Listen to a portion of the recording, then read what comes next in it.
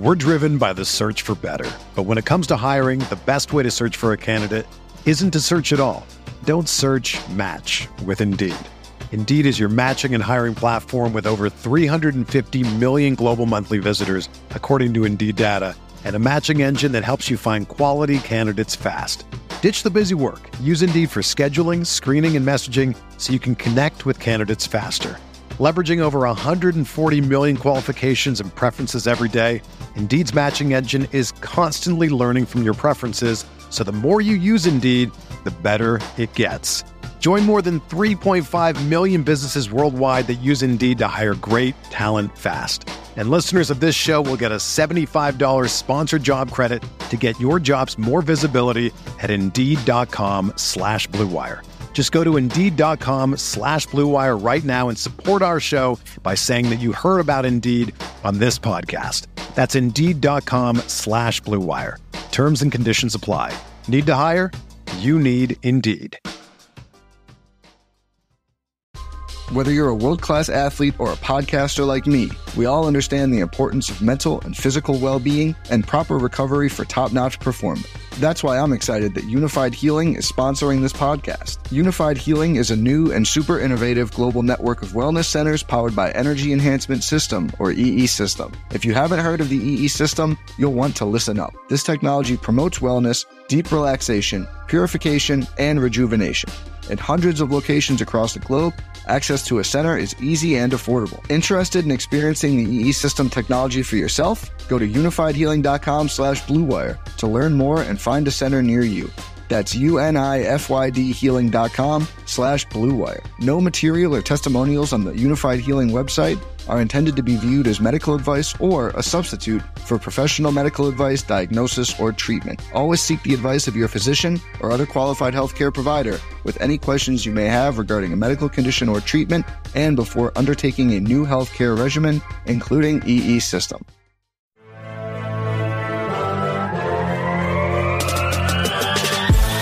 Minutes a day, 365 days a year. This is the Pack-A-Day Podcast.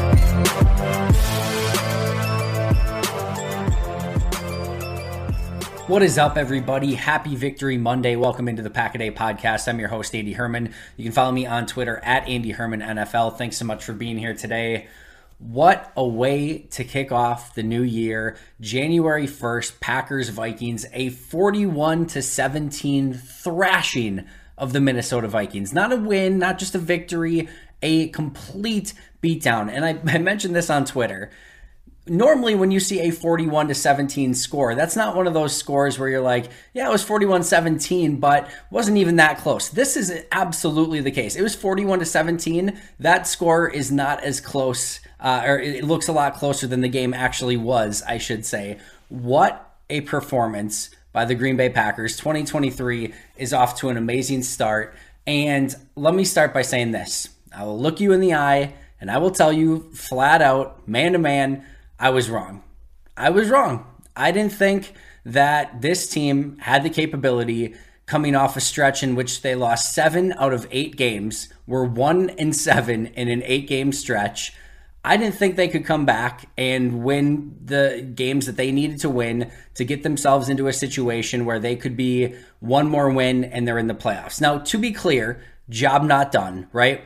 The next game, the Lions game, Lions-Packers next week, is as important as anything else that's happened. All the help that they've gotten, all the wins that they've piled up over these last 5 weeks, 4 games in a bye, of course.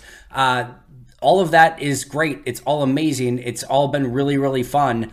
But if you don't get the win against the Lions, doesn't matter all that much, right? So job not done yet. But like I said, I will look you in the eye and tell you, I did not think that this team, the way that they were playing, had the capabilities of putting this sort of streak and this sort of stretch of play together. And I think the cool thing about sports, and the cool thing especially about football, is that, you know, you're going to get some stuff right, you're going to get some stuff wrong, but like, it doesn't matter who you are or what you know, there's always going to be something to humble you at some point, because that's the beauty of sports, and that's the beauty of football. And like I said, I didn't expect a 4-0 stretch out of the Packers in these 4 weeks.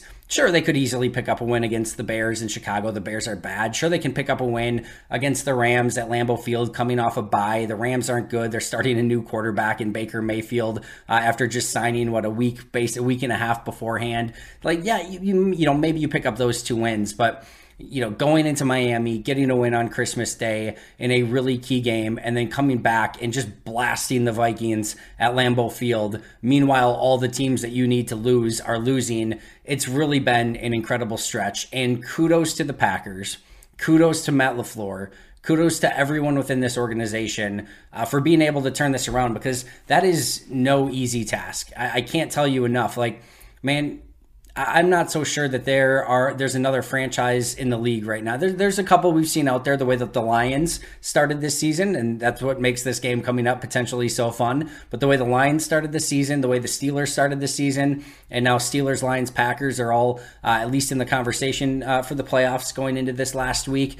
There's a few teams that could weather a 1-7 storm in the middle of a season, but there's not many, and so many teams would crumble under that pressure, and just under, especially when you had the expectations that the Packers had. It's one thing, and again, credit to the Lions, credit to the Steelers, but Steelers without really having a quarterback coming into the season, and the Lions are the Lions that just, they didn't have any real true expectations coming into the season. It's one thing when you start poorly and you didn't really have any expectations to begin with, but for this Green Bay Packers team to have literal Super Bowl aspirations, start 3-1, and then see your season just seemingly collapse in a pretty magnificent way. Like I said, you lose 5 in a row, you lose 7 of 8, and you're 4-8 on the year. You've got, you know, not exactly an easy remaining schedule, and just everything looked awful.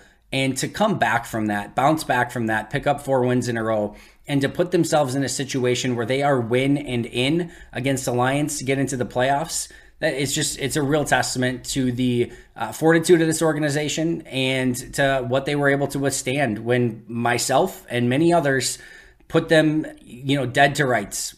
And I'm so unbelievably happy that I was wrong. And I'm so unbelievably hoping that they can prove me wrong again and again and again, quite frankly, 5 more times, because they do that, and we will all be insanely happy, as the Packers would be, you know, hoisting a Super Bowl trophy at that point. But a long way to go before we're there, but a really fun win. And I'll say this too. The Packers have clearly won games before, you know, this season prior to this game. This was the win. This was the first win this season that was just really fun. Like you beat the Bears in week 2. You're supposed to beat the Bears. It was 27-10, and it's like, okay, like it was a fine game, but they didn't play great. They get the win. You're supposed to get the win.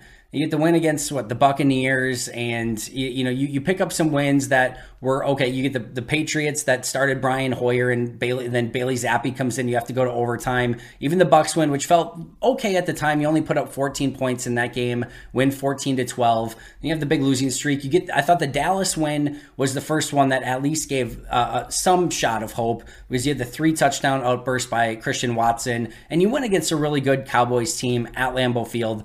That one had some signs. And then you beat the Bears in Chicago. That was a fairly ugly win, if we're being realistic. You beat the Rams at Lambeau. You're not sure what to make of that. You finally get what kind of feels like a good win against the Dolphins, especially in that second half. And then during the week, you find out Tua was concussed in the second half, and he threw 3 picks in the second half, of course. So you're kind of wondering, like, all right, was that really a signature moment, or was that Tua just concussed and throwing us interceptions? And then you have this game. There's no excuse. There's nothing that you can undercut this win with. There's a few things that you would like the punt block. Rodgers and Watson, the timing was a little bit off. The red zone offense had a couple hiccups here and there. There's a couple things you'd like to have back that you could point to that they could do better, of course. All of that is fixable and workable. And for me, this was a win that showed this team can compete at a very high level still, and that they can do the things that are necessary to be dangerous at times. And I don't know what that amounts to. I don't know if that just means they're going to win next week and get into the playoffs. I don't know if that means they're going to win next week and they're actually going to make some noise in the playoffs. I don't know. I'm no longer going to put any limits on this team. They've been a very pleasant surprise as of late. But this was the win to me that showed legitimate signs of growth from this team, because Yeah, you know what? We can say that the Vikings are a little bit fraudulent. They're 12-4 with a negative 19-ish point differential, somewhere around there. Like it's been a weird season for the Vikings, and they're probably not as good as their record would indicate. I think it's fair to say that. At the same token, this is a team that's found ways to win football games, coming down from 30 points down against the Colts and, winning that game. Like, they've done some pretty impressive stuff, and just winning, when you win 12 games, you can only sort of luck yourself so far. Like, you win 12 games, you won 12 games. Like, that is still an important, like, that's the important stat, right? Is ultimately, did you win the football game at the end of the day? When you win 12, it's very, very difficult to fluke or fraud your way into 12 wins in today's NFL. But this is still a team that has a Kirk Cousins led, at quarterback, who's had a very nice season. As much as we hate to admit it, he's had a very nice season prior to today.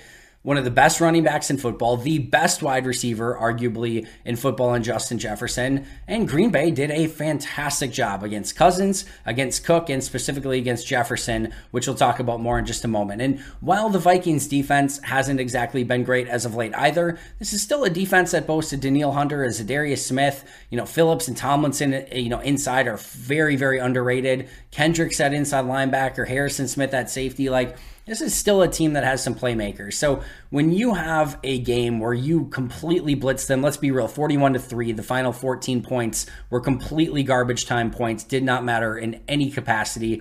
This is a 41-3 beatdown of the Minnesota Vikings, a team that has won 12 games and has some very special talent.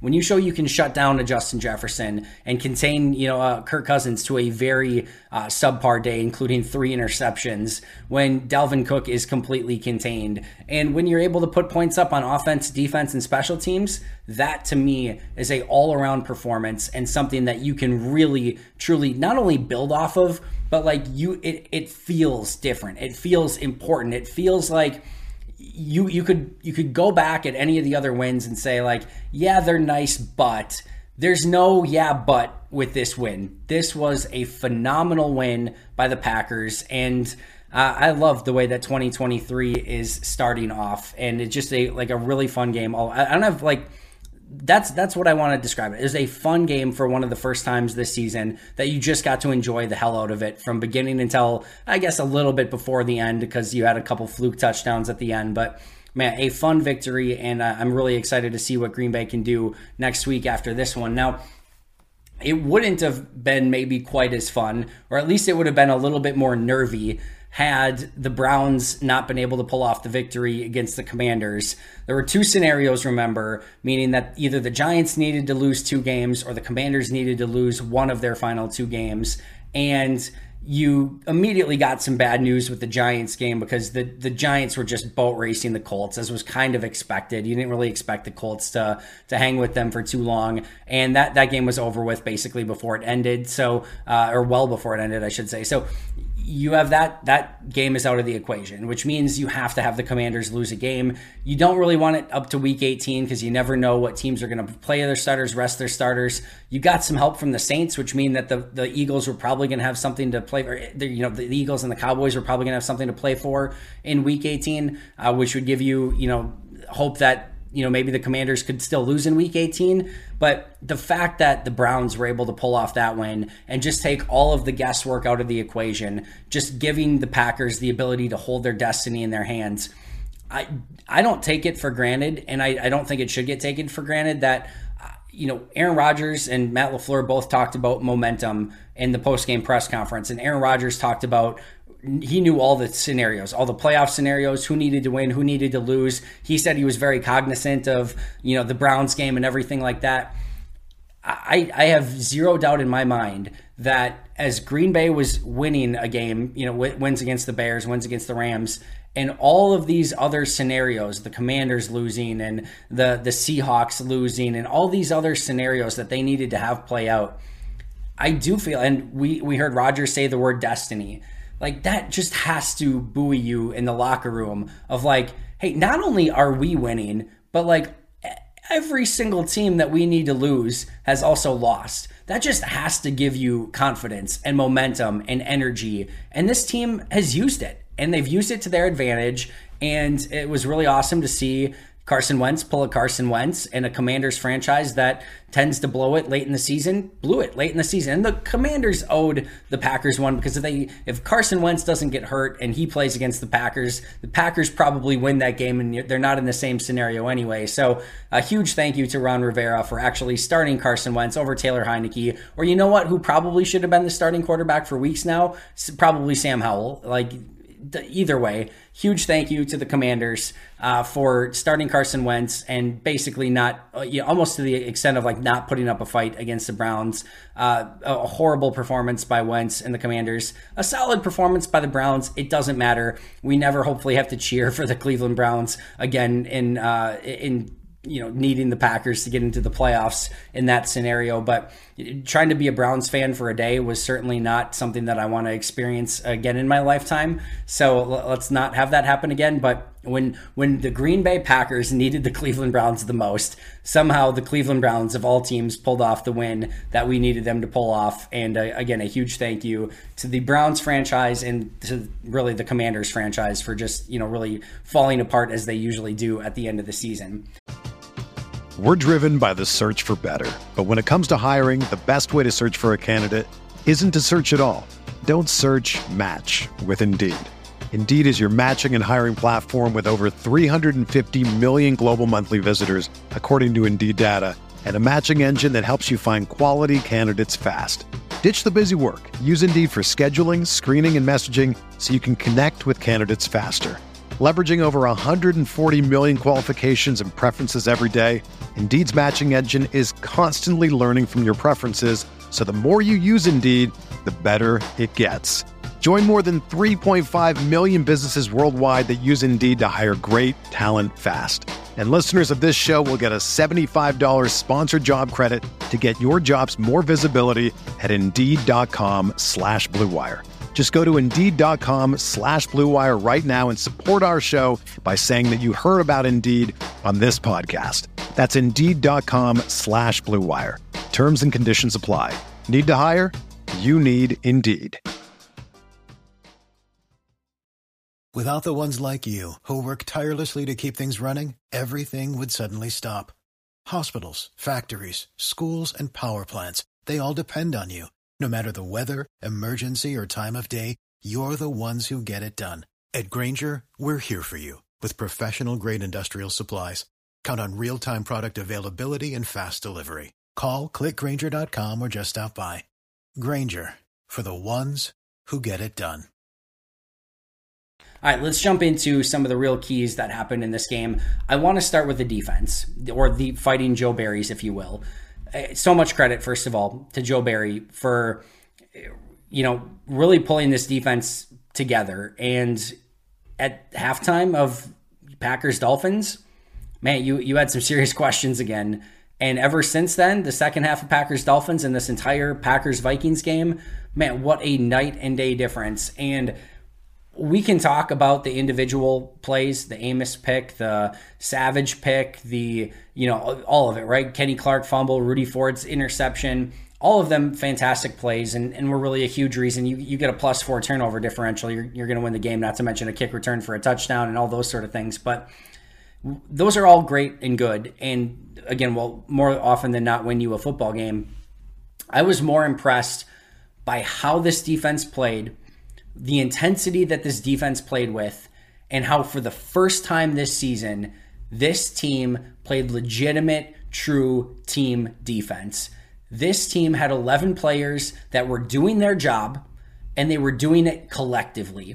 There is a huge difference in the NFL between 11 individuals just doing their own thing, doing kind of their job or whatever, but playing 11 individuals. And a totally different thing when you have 11 players that are moving collectively, that are playing collectively, that are communicating collectively, that are rallying to the football.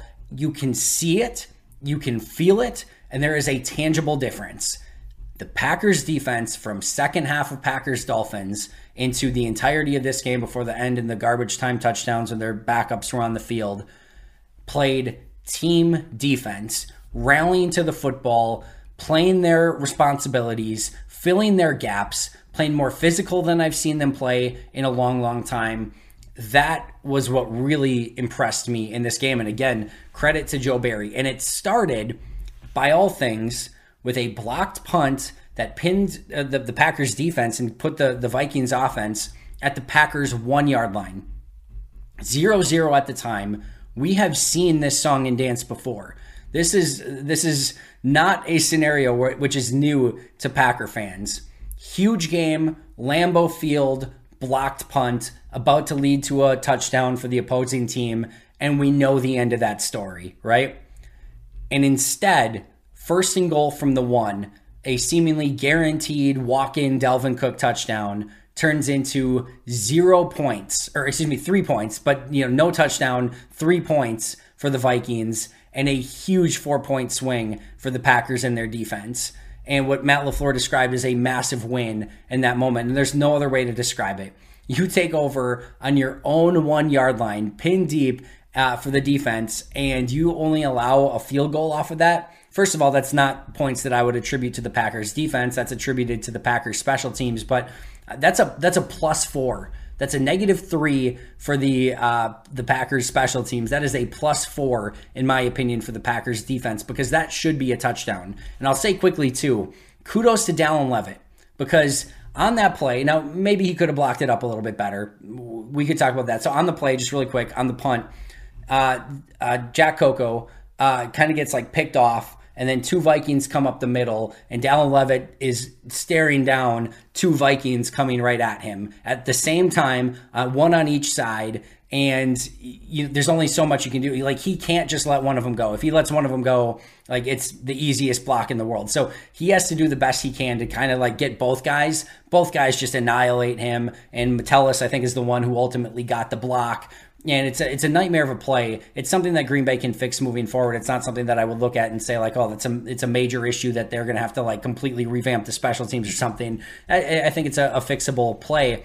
But when Dallin Leavitt, he's laying down on the ground. He's just got run over by 2 Vikings, right? For him to get up, quickly recognize the ball, and then pick it up and try to get positive yardage. Now, he ended up losing yards on that little, I guess, fumble recovery and return, or block recovery and return, whatever you want to call it. But if he doesn't have the wherewithal to get up and pick up the ball, if he just lays on the ground and watches to see what happened, it's an easy 7 points for the Vikings. So first of all, kudos to Leavitt for getting up, identifying where the ball was, and trying to make a play. Even though he's down at the 1, it still saved them 4 points in the moment, and it ultimately saved them 4 points because the Packers defense came up with such a huge stop. But that goal line stand, in my opinion, started everything for the day. That 7-0 probably still overcomable, and Aaron Rodgers mentioned that he felt like they were going to win the entirety of the game anyway. So even he said even if they scored 7 there, he felt like they were easily going to, well, not easily, they were going to come away with the win at the end of the day. But man, it helps your momentum. It helps your it just helps everything for the remainder of the game, and just not feeling like you're immediately behind the 8 ball right away with a 7-0 deficit. So I can't say enough about that. And then, all the huge plays, the Darnell Savage interception, the Rudy Ford interception, the Amos interception, the Clark strip sack, and then the immediate recovery, all huge plays. And again, you end up +4 in the turnover battle. You're going to win just about every single time. And then how about Jaire freaking Alexander too? And with Alexander, right, you've got a player who chirped all week long and was going against the best wide receiver in football, and he played man coverage. He pressed him. He jammed him. He did a lot of different stuff. And Justin Jefferson ends up with 1 catch on the day. A phenomenal performance by Jaire Alexander. I've been talking about this team needs their stars to play like stars. Jaire Alexander played like a freaking star on Sunday, and it was fun to watch. That is the Jaire Alexander that we've kind of been waiting for. And I'm not saying he's had a bad season. He's come up with some big plays, but I don't think it was I don't think this has been a clear classic Jaire Alexander season by his standards. That might have been You go back to that Rams game a few years ago where he just like batted every pass away for the entirety of the game. This might have been up there, quite honestly, with that game as one of Jair's best performances, in my opinion. We'll see what the All-22 says when the tape comes out. I always hate making those declarations before we see it on, on the full version. But man, at first glance and on rewatch, I was so impressed with the way he played. And when you've got one of the best that we've seen in Justin Jefferson out there and you have to man him up for a huge portion of the game and you do it, whew, that is a super impressive performance, especially when you've been chirping all week and you have the ability to go out there and back that up. And Jefferson, after Alexander had the, audacity, I guess, to say that the first game for Jefferson was a fluke, man, Jefferson wanted to go out there and put 200 on Jair. And to only have one catch and kudos to the entire Packers defense, but man, Jair, massive performance. Absolutely love to see that from him. And just going back to Darnell Savage and Rudy Ford for just a moment as well. Darnell Savage, and I got to thankfully ask Matt LaFleur about this in the post-game presser, but Darnell Savage was benched, and deservedly so, completely deservedly so. And that can go in one of two directions, right? You've got a player that checks out and is just like, you know what? Whatever, you can bench me. I'm not going to, do anything different, whatever. Or you can have a player who legitimately responds to it. This is a first-round pick. This is a multi-year starter, basically starter since the day he got into the league. This is a guy who just got his 5th year guaranteed $9+ million going into next season, despite having a tougher year last year. And now for really the first time, he got called out for it and he got benched. And he could have went in the totally different direction. And instead, he owned it. He got better from it. And I mentioned it last week in the 30 or whatever snaps that he played. That was some of the best football I saw Darnell Savage play. And in this week, I'm so excited to watch the All-22. And LaFleur already shouted him out in the post-game presser as well. His ability to bounce back from that has been massive these past 2 weeks. And I'm so excited. I can't wait to watch the tape on him. And he deserves a lot of credit for doing that because not a lot of players would respond in that same way. And you can say the same thing about Rudy Ford, right? Rudy Ford started the year on the bench, not really a factor on this Packers defense. Then he got in the starting lineup, made a bunch of big plays. And then last week, remember, he got benched too. They put Savage back in. They pulled Ford out. Even in nickel and dime, it was Innis Gaines and Tariq Carpenter. Ford got taken out. He was out of that game against the Dolphins. And the defense responded huge in the second half. This week, who's back in there as a starter? It's Rudy Ford. And who responds with a big game? Rudy Ford. Another huge interception. The guy has just made play after play after play. So kudos to those guys who, when you get benched like that, it can go very wrong. And for those guys, it has gone very right, and especially with Darnell Savage. So a couple other things about this Packers defense. Prior to the 2 garbage time touchdowns, those didn't happen. We're erasing them from history. The Packers from the second half of the Dolphins up until those final 2, touchdown drives by the Vikings that didn't happen, obviously. There were 12 drives for the Packers defense. 12 drives. These were how those 12 drives ended. Interception, in order, by the way. Interception, interception, interception, 3 and out, goal line stand that resulted in a field goal. That field goal was not a result of the defense. That was the one that took place, started at the 1 yard line. They actually went backwards. But so interception, interception, interception, 3 and out, goal line stand that resulted in a field goal, 3 and out, pick 6, missed field goal, interception, missed field goal, forced fumble / recovery, interception. That is freaking sane. So you have 12 possessions. You have 6 interceptions. Half of their defensive possessions ended in an interception from the second half of Dolphins up until the final 2 drives for the Vikings where they, again, garbage time touchdowns.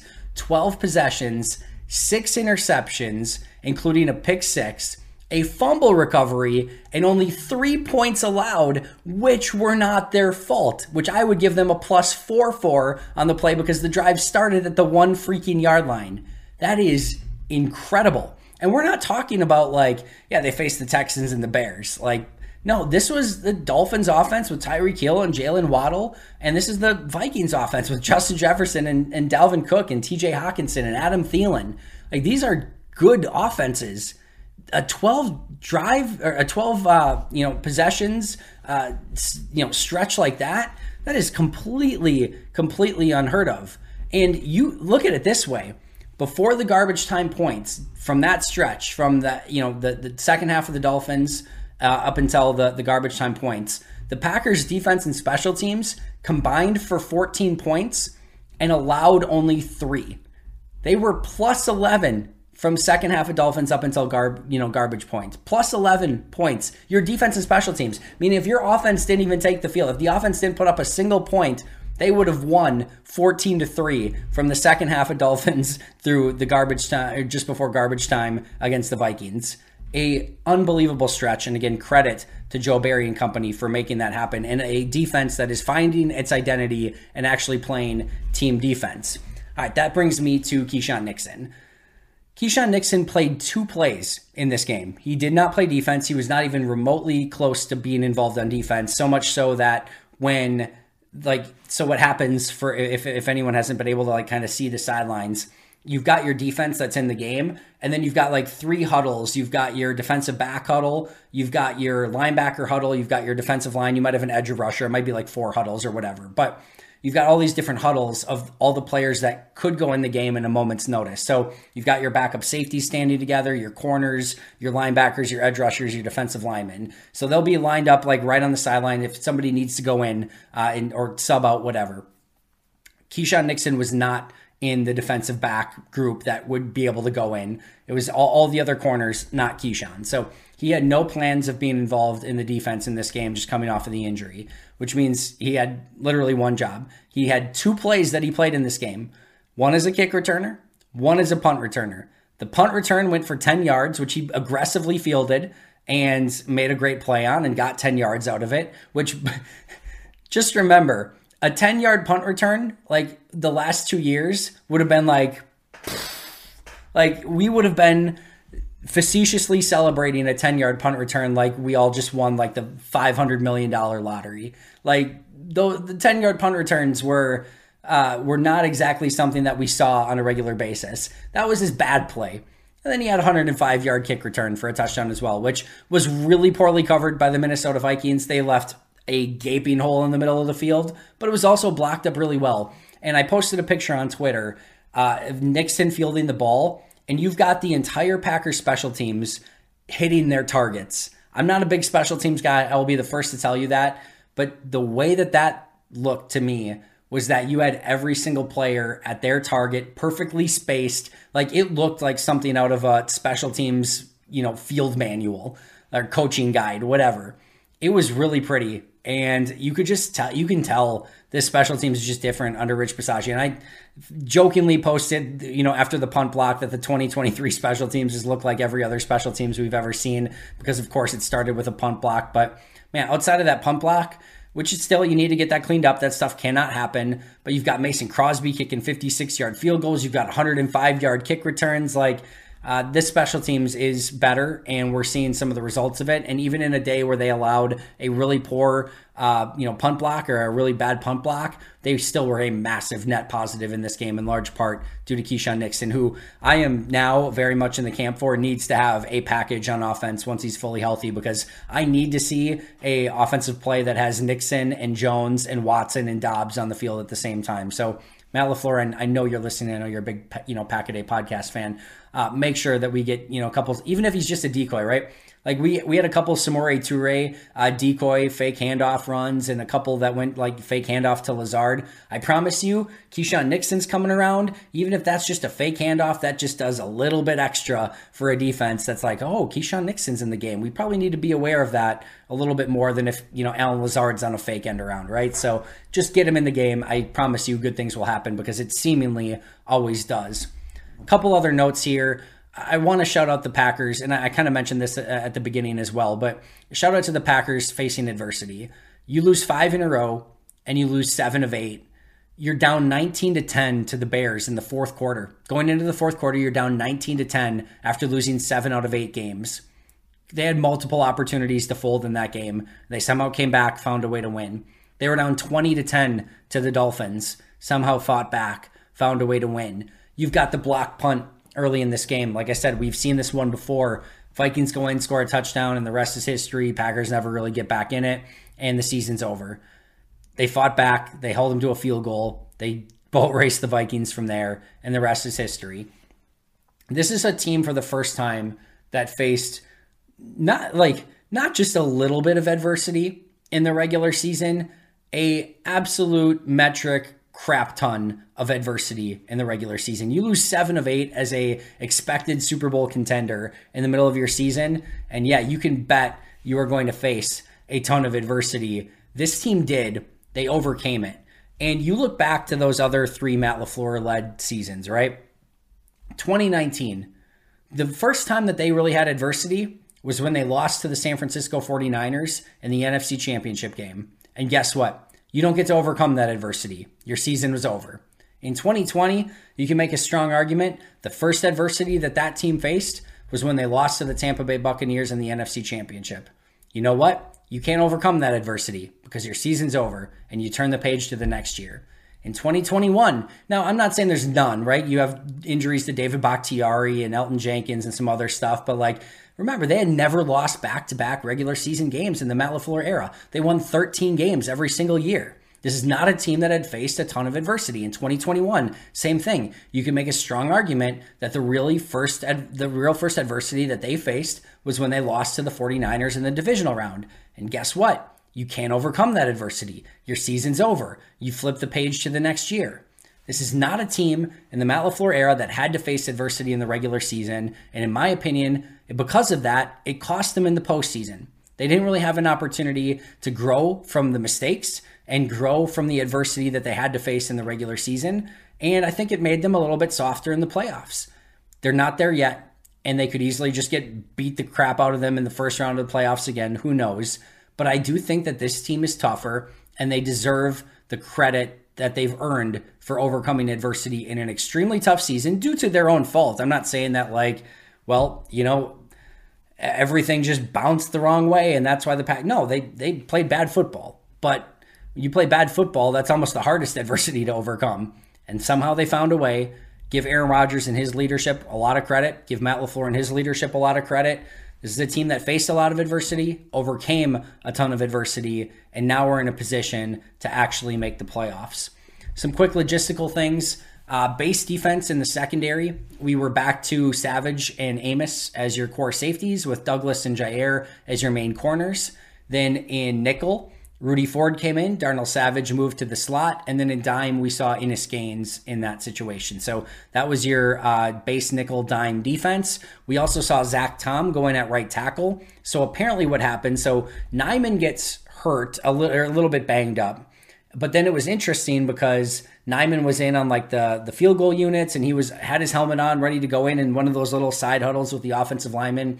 It looked like he was good to play, and he did play on special teams, right? So you're thinking maybe this is a rotation of some sort. So what happened is Nyman went down, Tom went in, and then with Nyman just being a little banged up but cleared, they just decided to keep Tom in the game. It'll be really interesting to see what they ultimately do with that moving forward, if it's just Zach Tom's spot now.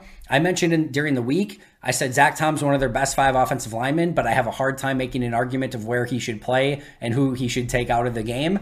Well, he ends up playing right tackle, and now it's going to be really interesting to see who ultimately ends up with that right tackle spot, if it goes back to Yash or if that's just Zach Tom's job now, because it'll just be very interesting to keep an eye on and seeing what happens there. I thought Tom played well from what I saw, but again, we'll take a look at the All-22 and we'll have the film breakdown later this week.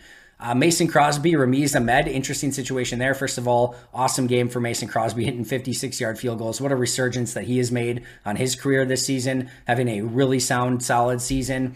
Ramiz Ahmed gets called up to do the kickoffs. He hurts his groin, I think it was his groin, in pregame workouts or in pregame warm-ups, and isn't able to kick. So they literally bring up a kicker from the practice squad just to kick off to the Vikings and Nwanwu, who's a phenomenal returner, and then he can't. And then I thought Crosby had a couple really nice kicks, coffin corners, a couple little squib kicks that worked well. So just a really nice day from Crosby overall. And of course, they call up a second kicker and he injures himself in pregame warmups, which is, of course, that would happen. Aaron Jones, 14 carries, 111 yards, thought he had a phenomenal day. And then really, really nice to see Robert Tonyan a little bit more involved. 3 catches, 52 yards, and a touchdown. You see him get open on the corner route. That was a really nice route by him. Rodgers finds him a little bit late, but corner of the end zone, beautiful play. And then even a little bit later on the little like bootleg action, he's rumbling down the field. I think I don't know if he ran a guy over, but still we saw a much more spry Robert Tonyan, much more active Robert Tonyan in this game, and that was a real positive as well. On the flip side, Za'Darius Smith refuses to shake hands with any Packers on the coin toss. Amos goes over to him. Z still ignores him. So real tough guy stuff, pregame when it's coin toss time. Well, Za'Darius Smith had 0 quarterback hits. The new 55, Kingsley Enagbare, the rookie, had 2 quarterback hits in this game. So real easy to be a tough guy pregame, but didn't exactly back it up through the remainder of the game, and really good stuff from really the entirety of the Packers offensive line, including Bakhtiari, Jenkins, who saw him sometime on the interior, Zach Tom, Yash Nyman, etc. So they really shut down Za'Darius Smith through the entirety of that game. And then a couple other quick notes from the fourth quarter of the Bears game. Fourth quarter of the Bears game until just before the 2 garbage time Vikings touchdowns, Packers outscored the Bears, Rams, Dolphins, and Vikings 109-35, a plus 74 point differential from fourth quarter Bears to just before the 2 garbage time touchdowns against the Vikings. So quite the incredible run there. No real injuries for the Packers in this game that were announced other than Ramiz Ahmed with the pregame injury. So if you were hoping for a big Ramiz Ahmed showing the remainder of the year, we're going to have to keep a very close eye on the injury report as we go forward this week. We also are, I'm sure, going to be talking a lot about red zone this week. The Packers are now facing the Lions in a must-win situation. If you remember that last Lions game, which you've probably tried your best to forget, these were some of the situations in a game where the Packers lost by 6 points. They had first and goal at the Lions' 5-yard line. They got 0 points. First and goal from the Lions' 1-yard line. They got 0 points. First and 10 from the Lions' 23-yard line. They got 0 points. First and 10 from the Lions' 14-yard line. They got 3 points. First and 10 from the Lions' 17-yard line. They got 0 points. They were at the Lions' 5, the 1, the 23, the 14, and the 7, and got 3 points out of those 5 drives. So red zone offense has been a struggle for the Packers this season. It literally cost them a game against the Lions earlier this year. I can promise you that is going to be a huge focal point of the Packers this week. And of course, the Packers will now face the Lions on Sunday with the playoffs on the line. It is a must-win for the Packers. A tie does them nothing. A loss does them nothing. It is win, and they are in. If they win, nothing else that happens matters. They are in. They can only get the 7 seed. The 6 seed is out the window. It is win and you get the 7 seed, tie or lose, and you are done. You will not go on to the playoffs. So they've got one opportunity, one shot, and the only thing that they can do is win the game. If you're wondering what could happen if the Packers don't win, which I don't, we're not even going to bring that into fruition, but if the Seahawks win and the Packers lose, the Seahawks are in. If the Packers lose and the Seahawks lose, the Lions are in. So that number 7 seed will be either the Packers, the Lions, or the Seahawks, and only the Packers have their own destiny in their hands. So as mentioned at the onset, job not done yet. One more win, and the Packers are in the playoffs. They hold their own destiny in their own hands, and it has been quite the journey on a fairly bizarre, random, weird, unpredictable season. Yet at the end, 1 week to go, one more win at Lambeau Field in January, and they will be playoff bound once again in the 4 years that Matt LaFleur has been head coach. That is going to do it for me today. Hope you enjoyed the heck out of that Packers beatdown of the Minnesota Vikings. Hope you enjoyed today's episode. If you did, please make sure to comment and like and subscribe. All of those things, it all helps the algorithm. So really appreciate all of you. I will be right back here tomorrow with an all-new episode. But until next time, and as always, go Pack Go.